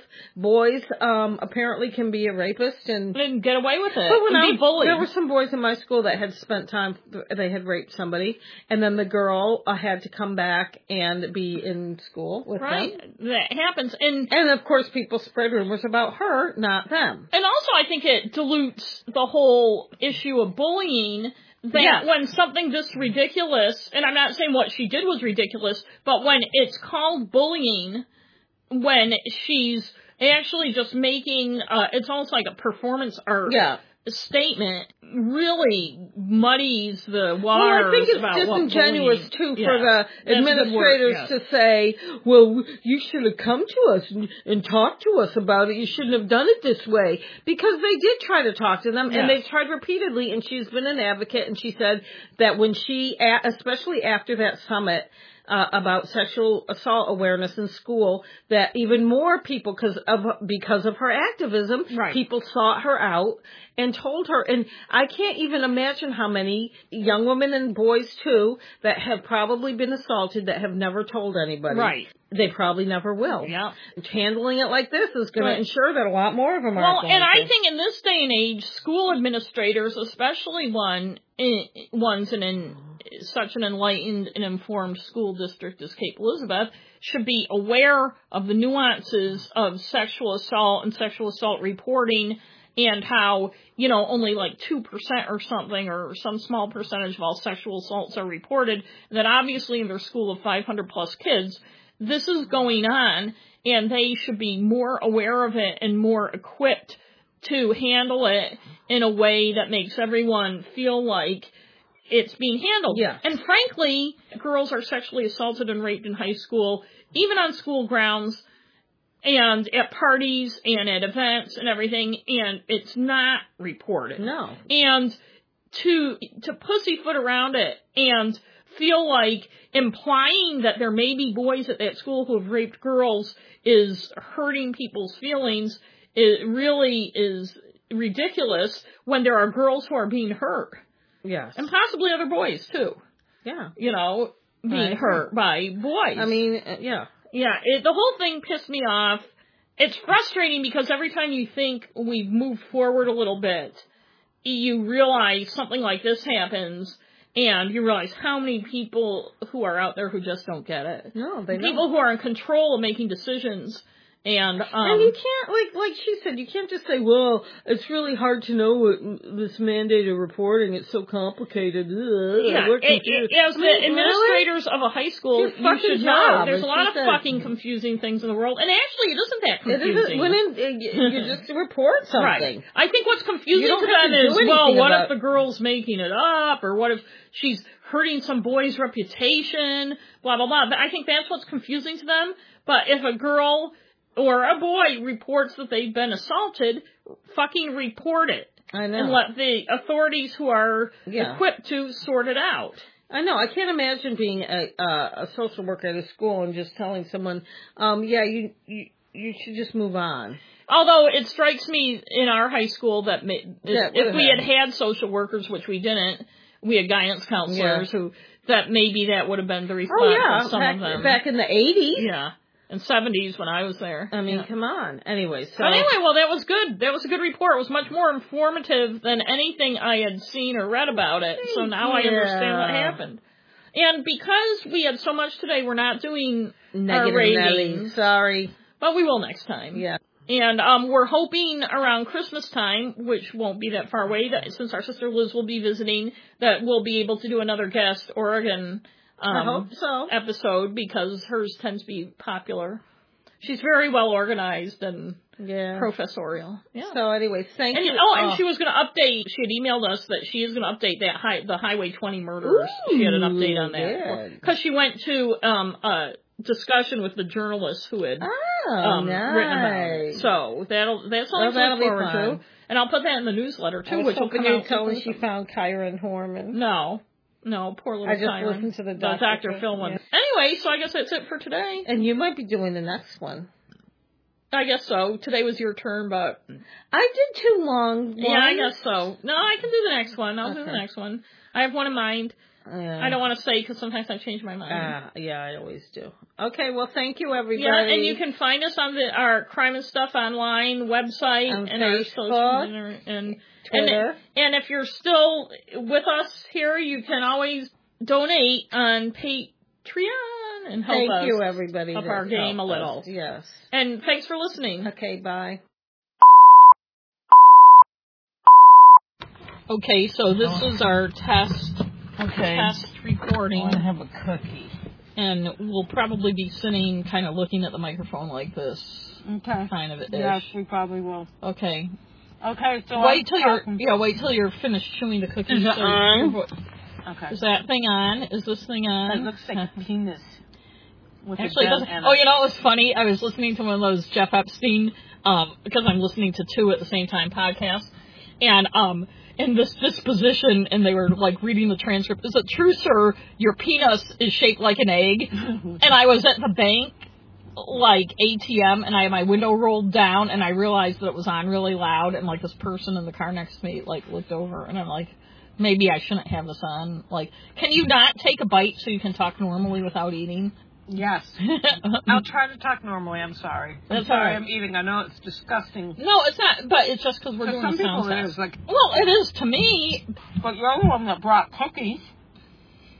For the sake of our sound test, that you should be talking like without food in your mouth so we can make sure it sounds okay is what I'm saying. I'm sorry. Because, and it's not, even though I find listening to people eat disgusting and annoying, the bigger issue is we want to make sure the sound's okay. Okay, yes. So I have stopped eating. Okay. Say something else, because I've done most of the talking. Okay.